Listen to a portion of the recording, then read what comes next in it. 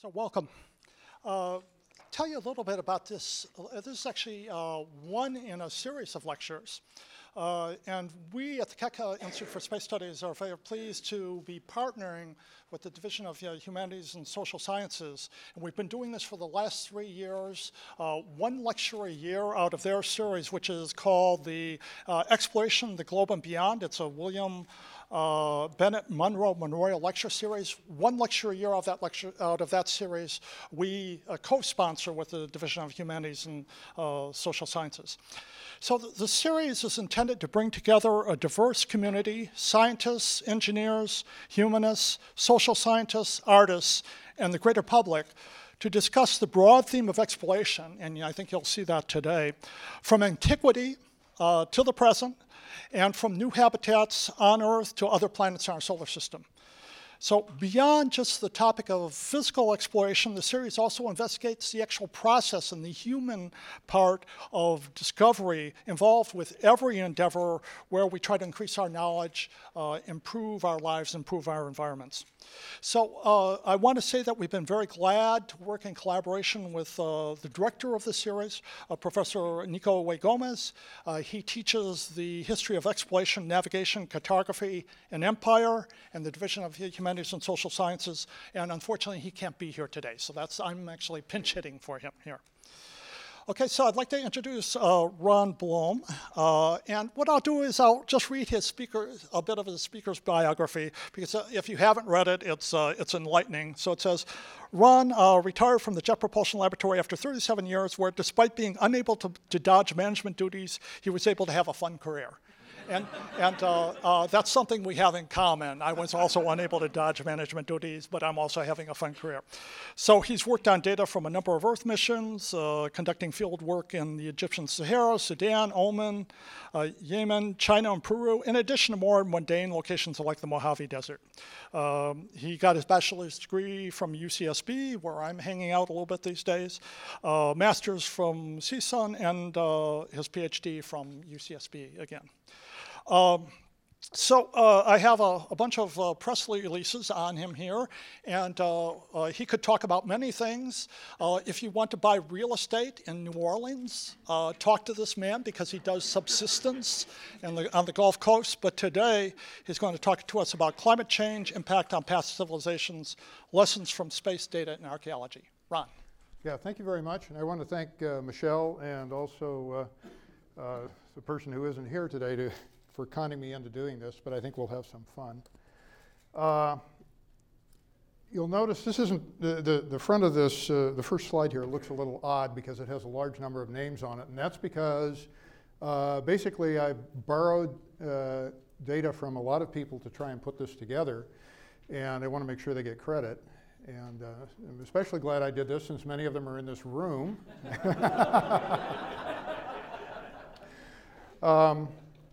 The plan of the talk, if I've cribbed a chart or other data on a particular slide, I put the reference on the slide. So if you want to go dig it out and look at it, you can do that. We'll make the PowerPoint available later. And then meanwhile, I've been pleased and privileged to work with all of these folks over the years. In fact, many of them are probably very glad that I retired, because I would constantly pester them at lunch or in the hall at JPL, and now that guy stopped bothering them. One of the key things here at the very beginning, I guess we'll use this one. One of the questions that I always had as a geologist who got mixed up in archaeology, and I'll explain how that happened, is how we got from this kind of a life to that. And it turns out it's much more interesting than I realized, and we still don't know the real answer, but we can shed some light on it, and we'll start off looking at some of that. So the things we're going to talk about, first of all, is the end of the Younger Dryas and the dawn of agriculture. The Younger Dryas was the last gasp of the glacial activity. Then we'll look at some stuff in the western desert of Egypt, which at one time was a grassland, or repeatedly was a grassland, but now it's a hyper-arid terrain. The Old Kingdom of Egypt, which may have been doomed by drought. And we'll look at the Mayan decline and Angkor Wat. And in each of these cases, of course, it didn't end all that well. And so then the question is, what can our ancestors teach us, and what's different this time? And one of the things that's different, of course, is we have global data sets. We have amazing collections of information now, and these are things that our ancestors didn't have. And we also have science, a method for analyzing all this data to try and understand what's happening. This is something our ancestors didn't have. But sad to say, I've been sort of shocked by the number of people in society these days who want to go back to throwing virgins into volcanoes to try and figure out what's going to happen next. But one of the, Alan Robach at Rutgers University puts together some very interesting talks. They're available on the web. He came to JPL once about 4 years ago, and he showed this slide. I thought it was very amusing. If you are thinking that maybe climate change isn't really happening, well, here's some people who are getting ready to put their money on it. If you're in the shipping business, if you could drive from Europe to Asia, you would want to do that. It would save a lot of money. So they're actually having now annual conferences on Arctic shipping, which is sort of amazing to me. So far as I'm aware, they're not actually doing this yet, but identifying profitability in Arctic shipping. So there you go. Okay, so on the principal topic here, something to consider, the modern era is special. It's different. Scientists hate things that are special. How did that happen? If you consider the human situation, anatomically modern humans showed up about 130,000 years ago, plus or minus, quite a while ago. Humans migrate out of Africa during wetter phases across the Sahara and up the Nile. The evidence is pretty scant for the early days, but by about 55,000 years ago, there were lots of people moving out of there. They basically covered most of the Earth, with the exception of North and South America, by about 30,000 years ago. These people were every bit as smart as we are, I'm sure, and I think they were also every bit as spiritual. Some of the artwork, both in Europe and in Indonesia, is breathtaking. This is art from the Chavo Cave. You can see a lot of this stuff online now. But this, I think, is interesting. There was no agriculture and no complex societies until about 11,000 years ago. So that's sort of 90% of human history with no agriculture and no complex societies. That seems odd. What happened? One of the things that you don't want to say when you're giving a talk is typical data is shown, because what that means is the best data is shown. Well, this is the best data right here, but it makes it very, very clear. This is a plot of sodium in the GISP-2 ice core from Greenland. And you can see time counting down in this direction. And basically, things are bouncing around. And then when you get right there, all of a sudden something happens. And sodium is basically a proxy for nasty weather. If you go to the beach and it's really, really windy, you get sand in your hot dogs and your potato salad, and you get covered with salt. So basically, the weather's bad out here, and then all of a sudden it calms down. So the climate all of a sudden becomes much more stable. Now, when I was an undergraduate, we would talk about the recent, and you'd sort of arm wave at 10,000 years because we didn't have a good date for it. Now we actually have pretty good dates for this. Conrad Hewen had a paper out several years ago in Science using sediments from Cariaco Basin, and that combined with some other data, basically he nails this date here down to 11,570 plus or minus 200, and it seems to be a pretty good date. So something happened there. Okay, here's some more of the data, and if you like data, there's plenty of it to look at here. This is from Richard Alley's Proceedings of the National Academy paper from several years ago. And basically, you can see all of these data sets from the ice cores show that something interesting happened, and it's obviously very important. In terms of how long it took, there's a paper by Taylor from back in 97, and it seems that this transition took place over about 40 years. Now, some people, when they talk about climate change, they say, well, you don't have to worry, it's going to be slow, nothing much is going to happen.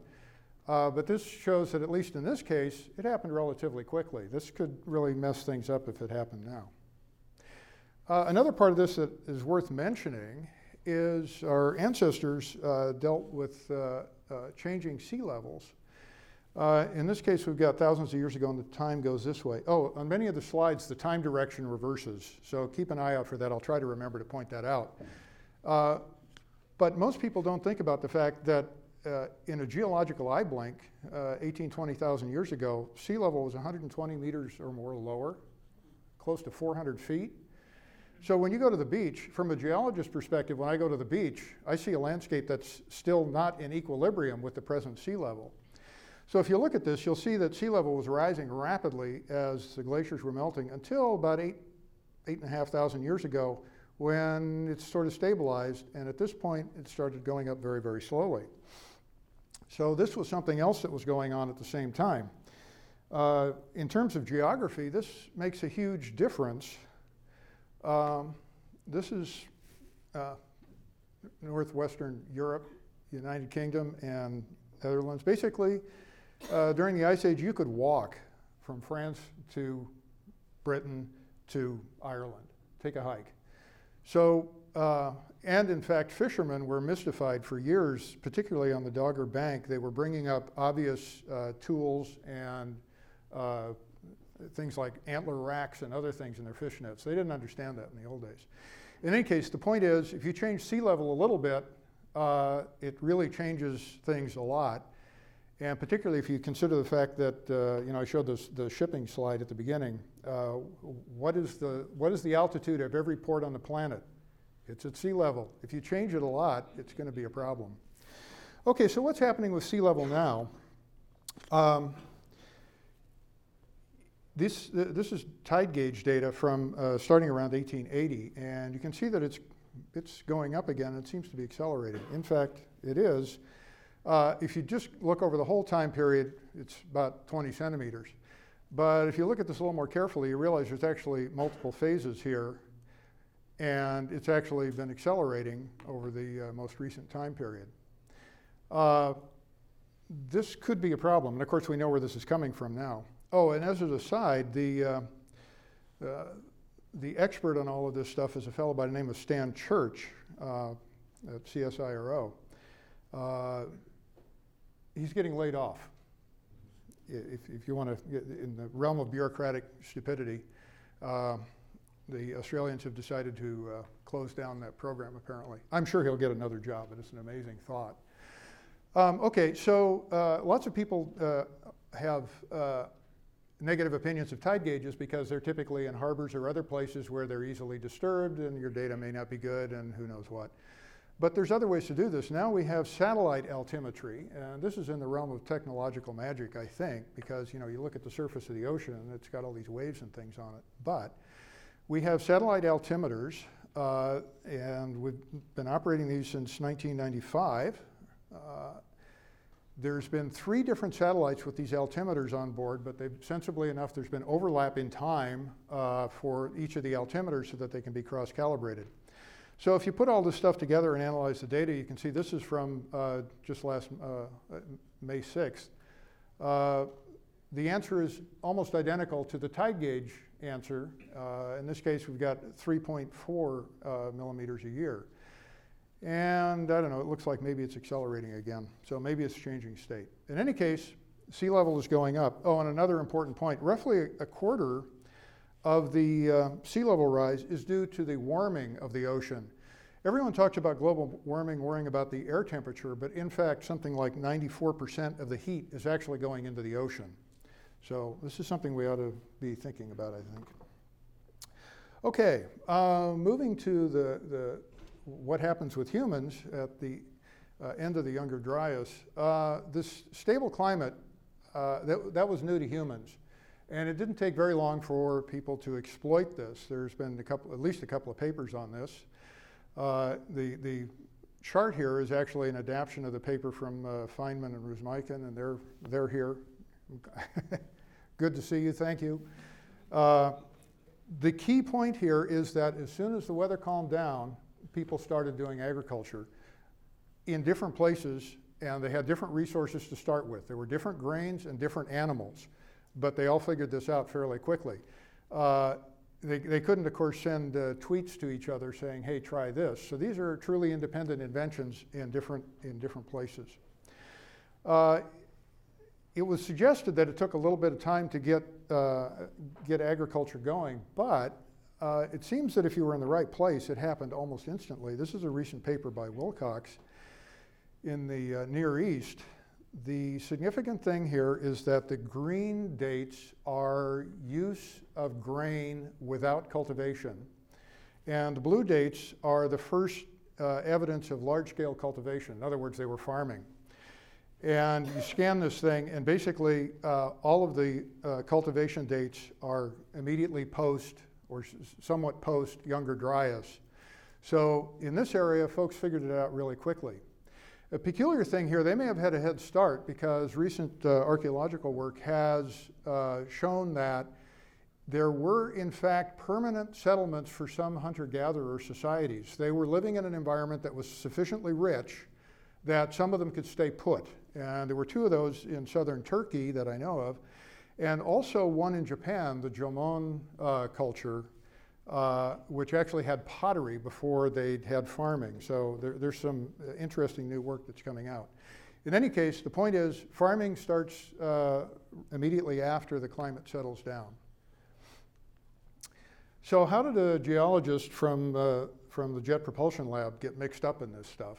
And this was really my start in it. In 1981, JPL had a instrument on board the second flight of the shuttle called Shuttle Imaging Radar A.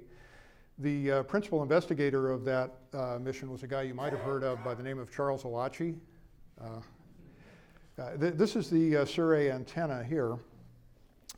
The mission was shortened because of a problem with the shuttle. We only got a 2-day mission instead of the promised 4-day, and that turned out to be a benefit in hindsight. We basically took data anytime we were over land with the instrument, and one of the strips that we got was this over northeastern Africa, so coming across Sudan and into southern Egypt. When we first looked at this data, we actually, the data couldn't be sent down. This was actually not digital data at the time. And it was processed after the shuttle landed, and we were actually quite confused at the very beginning because this is the radar image, the Surrey radar image of the western desert of Egypt, and it's laid down over a Landsat image. This is very old data, of course, so it's not that high quality, but I think you get the idea. This is a massive desert, but you can see right away that there are stream channels in this radar image. We thought perhaps that we'd mislabeled the thing or something, but after conversations with the U.S. Geological Survey folks who were working in this area, we realized that something very interesting was happening. Basically, in the very dry sand cover here, the long wavelength radar is able to image through the sand and see the landscape beneath. So naturally, we had to go out there and see what was going on. So we piggybacked with the U.S. Geological Survey folks, and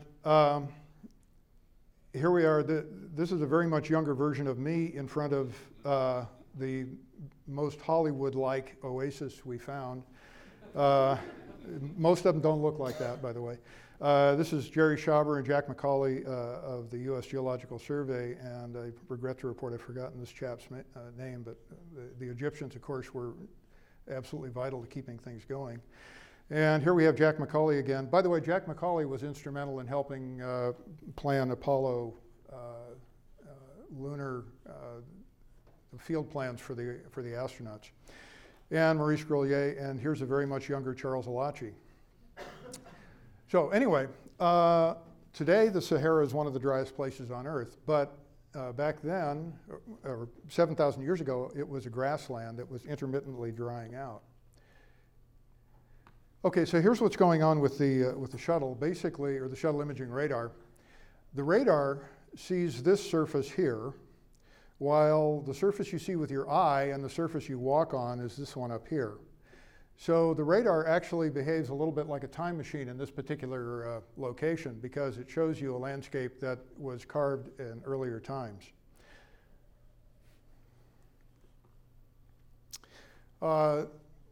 here's an enlargement of one of the radar scenes, and if you look at this, this is basically a large river valley here, now dry, of course.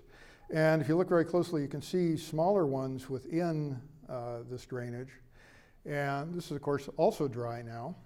Oh, in terms of size, this is about 50 kilometers across, so this is fairly large. So here I am standing in that little drainage, and if you're there, it's difficult to put all the pieces together without the image data. If you have the image data, you can see, you can get an integrated picture of what's going on. But here there's a little river channel, former river channel coming in and meeting this slightly bigger one, and there's a jeep up there for scale. The jeeps, by the way, at the time were Russian jeeps. The Egyptians had just sort of gotten a divorce from the Russians, but still had a lot of equipment left over. And in typical Russian fashion, the jeeps were very tough and solid, but they had some interesting features, like the windows didn't roll down. You could unbolt them, so that was your morning decision. Do I want to unbolt the window, in which case you eat dust all day, or do you want to sweat?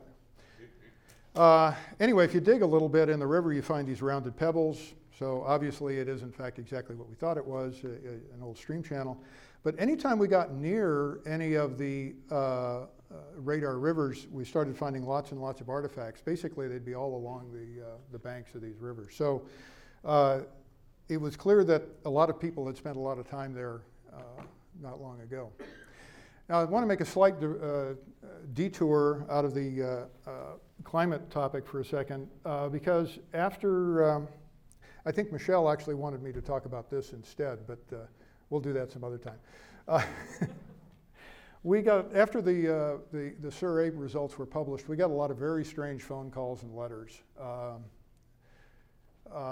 This is in the pre-internet days, of course, so you know you collected up some unusual things in the mail. One of the calls, I seem to be the designated guy to send some of the odd people to, and one of the calls I got was from a documentary movie producer by the name of Nicholas Clapp. And in talking to him, it was clear that this guy had actually done a great deal of homework. He'd spent a lot of time in the southern Arabian desert, and he had this weird story about a supposed lost city buried in sand out there, and he brought various data to support this idea. And I managed to run this idea past Charles, who was like, well, okay, if it doesn't consume any resources, yeah, go ahead and set up some shuttle observations of the area. So that was the original plan. Oh, and how did we think this had any basis in fact? Claudius Ptolemy actually created an atlas of the known world at the time, and here's a cartoon of him. He's holding the Earth. He obviously knew it was round. He set up his own latitude and longitude system, and if you look at these sites, for example, here's Medina. These are mostly places that are known today, and Omanum Emporium, the Latin name for the Ubar site, is in the list. The reason for having this place in the desert would have been for frankincense. This is a frankincense tree. They grow where almost nothing else does.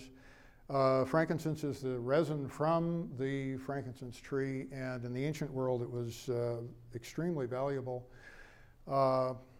Most of it comes from all of it at the time came from southern Arabia, and Rome was a fantastic consumer. For example, the Roman Emperor Nero is supposedly consigned an entire year's production of frankincense to the funeral pyre of a wife that he'd almost certainly murdered. Okay, so the story gets really great because it's a real Sodom and Gomorrah story. The people at the Ubar, in the region of Ubar, were getting very wealthy, selling frankincense.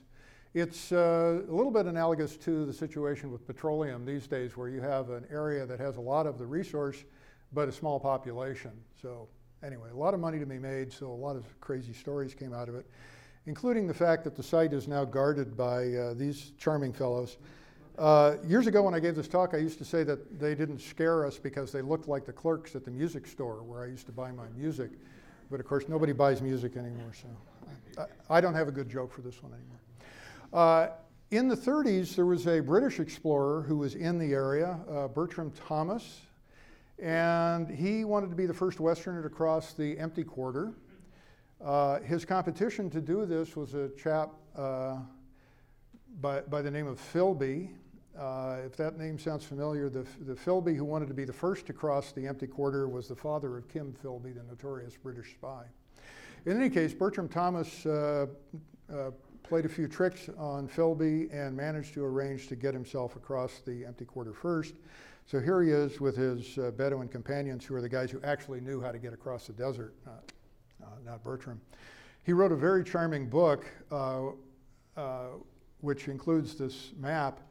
And when he was out on the edge of the sand, he found some tracks. And his Bedouin companion said, "Oh yeah, those are the tracks to the Ubar site." So we in fact had a few good ideas of where it might be at the outset. The Challenger accident happened, and that sort of interrupted the shuttle radar program, leaving out a lot of details. We ended up using satellite data to locate tracks. We discovered that carefully processed data using processing techniques developed by a good friend of mine, Bob Crippen, who's out here somewhere. We were actually able to see these tiny, what are now pretty minor tracks, better on the satellite data than we could on the ground. So ultimately that led us to all the tracks came together at one site, so that clearly was an important place. The archaeological ruins there were exceedingly modest, but it makes sense because it was really just a gathering place for caravans. It was a starting off point for caravans crossing the land route with frankincense. Pliny, in this case, writes of 8 fortresses on the desert trade route, and this is the easternmost of that lot. We actually went and looked for others, and that's a different story. This is actually a ton of fun. Nick wrote a book about it if you want to read about it, The Road to Ubar, published in '98. Okay, so let's switch back to the climate track for a minute. Both the Arabian Peninsula and the Sahara had similar climatic things going on. Basically, waves of green would come and go depending on the climate. The most recent one was from about 10,000 years ago to a little less than 7. In this case, time is going this way. This is actually a fairly complicated graph from Cooper and Kropelin. This is latitude over here, and I think it goes up to 29 degrees. For reference, Cairo is at about 30. So at about 7.9 thousand years ago, the Sahara was inhabited. It was green. People were living out there. All these little symbols show the different types of archaeological and other remains that are there. So it was a busy place then. Then it started drying out, and you can see how it dries out over time from north to south, exactly what you'd expect. And so then the question becomes, where did the people go when the Sahara dried out? Of course, they retreated south or they went to the Nile. So that takes us to the next topic. I have a few slides here from a friend of mine, Sarah Parkhack. I first met her when she was a graduate student. She's very talented and also very aggressive. She's done some pretty interesting work. I think she got herself in trouble in Egypt because there was a film crew brought in, I think, without Bahei Issaway's approval. It got smoothed out, but I noticed her most recent work is actually in Newfoundland looking at Viking sites. So I don't know if they're still working in Egypt or not. Anyway, so these slides are from Sarah. She did a lot of work in Egypt. She was very enthusiastic about using any type of remote sensing data she could because given how rapidly areas in Egypt are developing, she needed to find the sites before they got paved. And then, of course, the second part of it is how do you have to assess what time period and things like that. And just to show that she will go use very old data if necessary, this is a very old Landsat image of a place near the coast called Tel Tabila. And this ugly looking black and white thing is actually a Corona spy satellite image from the late 60s. And the reason you want to use something like that is because, of course, you can always go somewhere, but you can't go some when. So if you want to know what it looked like many years ago, this is the data to go for. This stuff was classified for years. It's now available. It's all been digitized, and you can actually download this stuff online. If you're interested in the history of technology, this is also a very interesting system because they had no digital transmission in those days. The data was actually recorded on film, and the film was ejected from the spacecraft in re-entry capsules and then caught in the air by aircraft. So this is a thing that if somebody said, yeah, this is how we're going to do it, you'd go, no, that'll never work. But it did. I think there's even YouTube film video of some of the capturing of some of the stuff. Oh, and the re-entry capsules had salt plugs in them so that if they missed them and they landed in the ocean, they would sink before the Ruskies got there. Okay, so this is just an example of Sarah's data. And what she's plotting up here are the number of sites by time, this rather cryptic thing, in a given grid. And the important point here is that this blue line, where there's lots of, a goodly number of sites, is for the Old Kingdom. And this first intermediate period, which immediately follows, there's obviously a lot fewer sites of that time period. So what's going on? One of the problems with the Egyptian government is, of course, the pharaoh is supposed to be a god. So if things go bad, then it's not going to be good for your pharaoh. And it's a little bit hard to see this figure up here, but basically this is a plot of Nile flow over time, and right around the end of the Old Kingdom, it gets very low, and then it gets disastrously low. And this corresponds with a variety of problems in the area. Archaeologists tend to not like this environmental determinism stuff, but I think in this case it's fairly clear that bad things were happening. This is a figure from a paper by Stanley and others in 2003, and he's using strontium 7:6 ratios, which are a proxy in the case of the Nile for flow because the waters come from different sources. And basically the key thing here is one of the lowest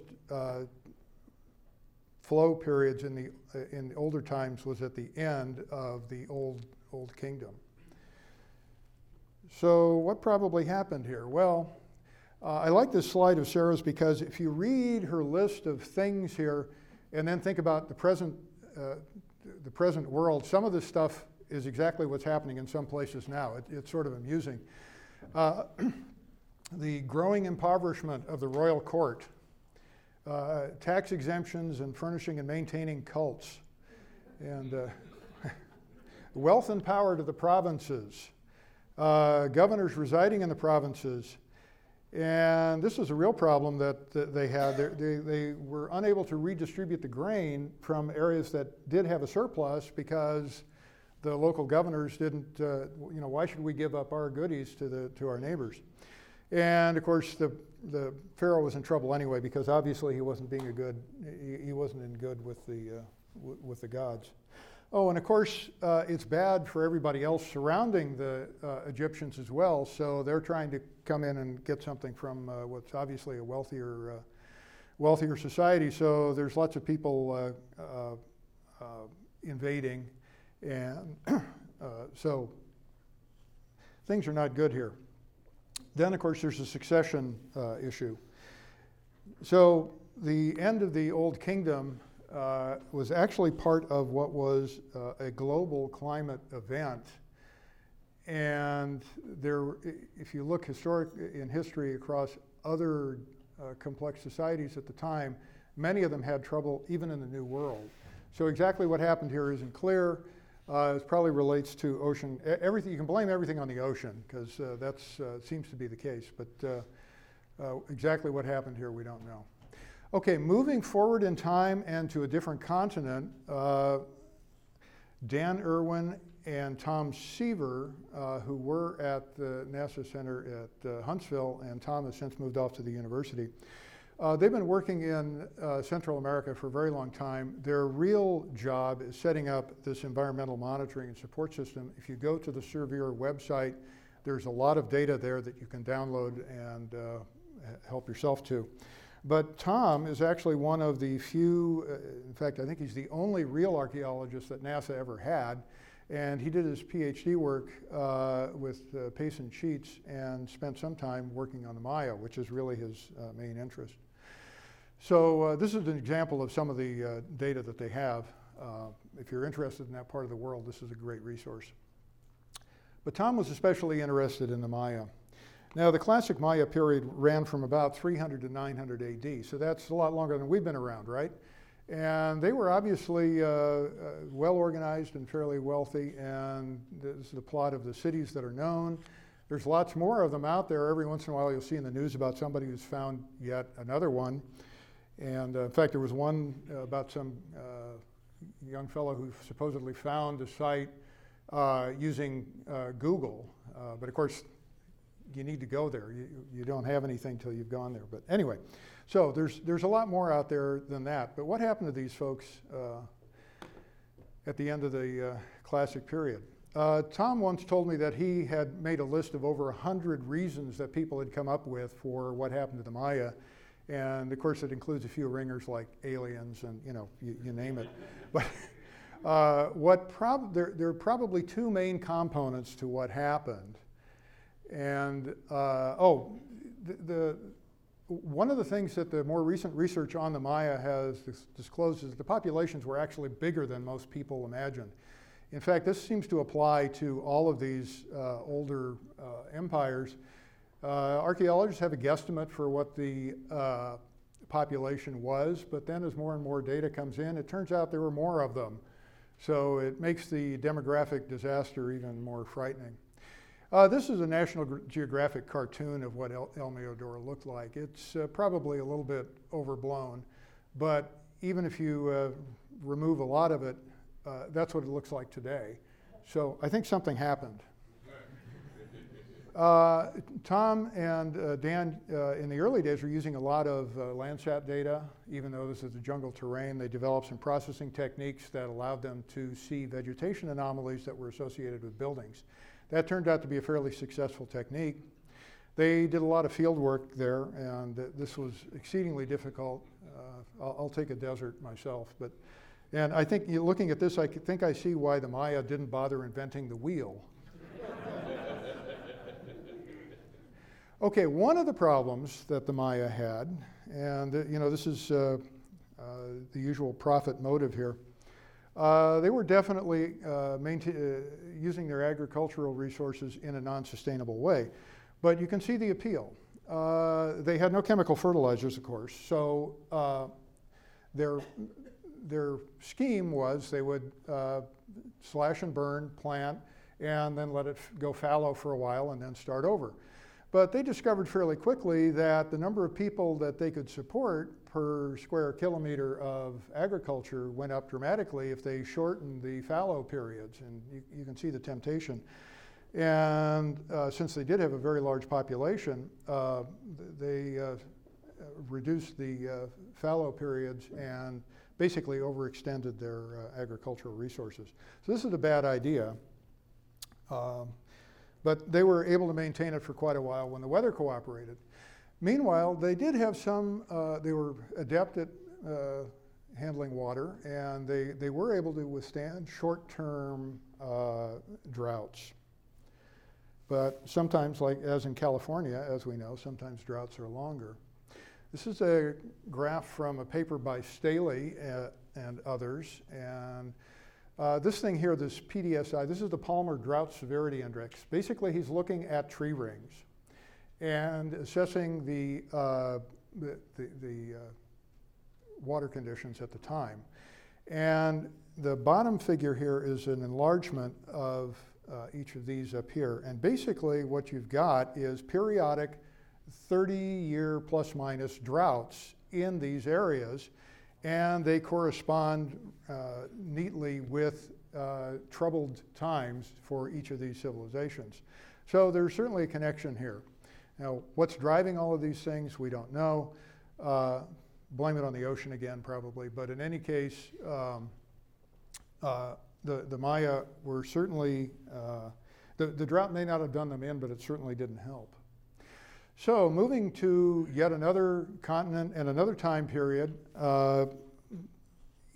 we had another exercise using data from the AIRSAR system. It's now decommissioned, unfortunately, but it used to fly in NASA's DC-8. It was an experimental radar that was very capable. It had multiple wavelengths and multiple polarizations. It generated high-resolution images and also digital topographic data. In 2000, we had a project called PAC-RIM for Pacific Rim, and basically we collected data in many areas in the Western Pacific. We were very fortunate in being able to collect data at Angkor Wat in Cambodia. Angkor was a major center from the 9th to the 15th centuries.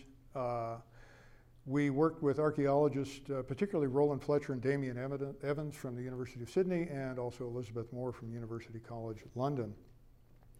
The radar data was instrumental in finding additional temples and occupation sites and whatnot. One of the important lessons from the Angkor data was that you needed to look at both the image data and the digital elevation data because they gave you different information that was complementary. For example, in this particular case, the Angkor Wat site is very obvious. In the image data, you can see some of the different features. But there's a temple mound over here that's smaller and older. It doesn't show at all in the radar image data, but it shows up as a high spot in the digital elevation data. Now, ironically, we didn't know that that mound was there, but after we pointed it out on the digital elevation model, the locals, of course, said, "Oh yeah, we know about that."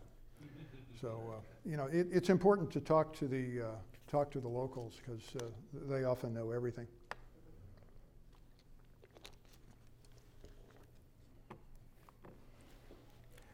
So the Greater Angkor project at the University of Sydney has been going on, and they now have LiDAR data, which is a game changer, I think, for archaeology. They've made maps of this entire area, and it's much more complicated and much larger than anybody appreciated when they started.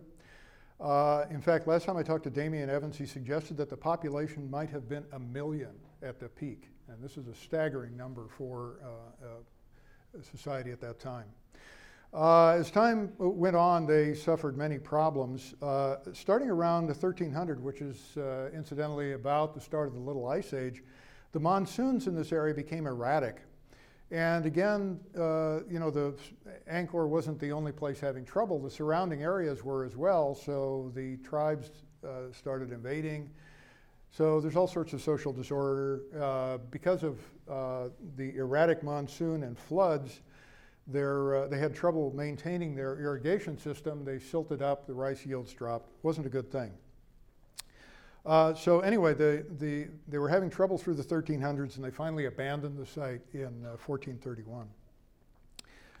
There was a Proceedings of the National Academy paper by Evans and others back in 2007, which describes all this stuff. But the most amazing thing to me is this is Damien's map. And you know, you look at that and you go, yeah, okay, I see the canals, I see the large water structures and whatnot. But the thing to notice here is the scale. This is 20 kilometers across here. You could stick 3 or 4 Pasadenas in this area. That's how big it was. So they were, I'm sure they felt they were masters of their terrain and their hydrology. Well, if we look at data that gives us some insight into drought from the immediately surrounding areas, what we find is that there were 2 periods of relatively long drought in the area. The first one around 1350, and then the second one in the early 1400s. And this corresponds with when the Angkor site was abandoned. So there was obviously more than one thing going on here, but again, the drought was probably a key thing, if not the kicker. Now, we could keep this up all afternoon. You can look at many different examples. But I think in summary here, the present period of time has been special, at least from a geologist perspective. 90% of human history, no complex societies, no agriculture. Then relatively rapidly, about 11,000 years ago, it gets invented in multiple places. Meanwhile, you move forward in time and minor climate variations took down or contributed to the demise of multiple civilizations that were certainly the state of the art for the time. It's really unlikely a coincidence that all these social changes occurred at the same time as climate changes. And there's some very thoughtful papers written on this, and drought keeps coming up in both the Domenical and the Weiss papers. And just for your amusement, when I originally put this talk together, I chose the sites based on the fact that there was some remote sensing data that I was at least vaguely familiar with for each of them. And after I did it, I discovered that each one of these examples, drought was one of the key factors that did it in. So considering our current situation in the western US, maybe we could think about that. So anyway, our current climate variations, are they just regional? Are they decadal? Are they local perturbations? We don't know. And I don't think we're planning very well for the future. If you find this intriguing, in addition to the references that are scattered throughout the talk, sort of general interest stuff here, if you're a data fiend, you really want to look at the glacial world according to Wally. There's an immense amount of data in there. I checked this link the other day. It still works. If you need books to read on an airplane, Brian Fagan, who's now Professor Emeritus at UCSB, has written a number of historical novels looking at, well, historically accurate, looking at the relationship between societies at particular times and in particular climate situations. They're actually quite engaging. Anyway, so there's a suggestion for interesting reading. And as far as the future goes, Alan Robach has posted a lot of very interesting stuff, including an impassioned explanation for why geoengineering is a bad idea. He's probably right, but my reaction to that is it's too late. We've been doing it in a completely uncontrolled way for the last 150 years or more. Anyway, so there's lots of interesting stuff to look at if you're, if this topic excites you. And with that, any questions you have?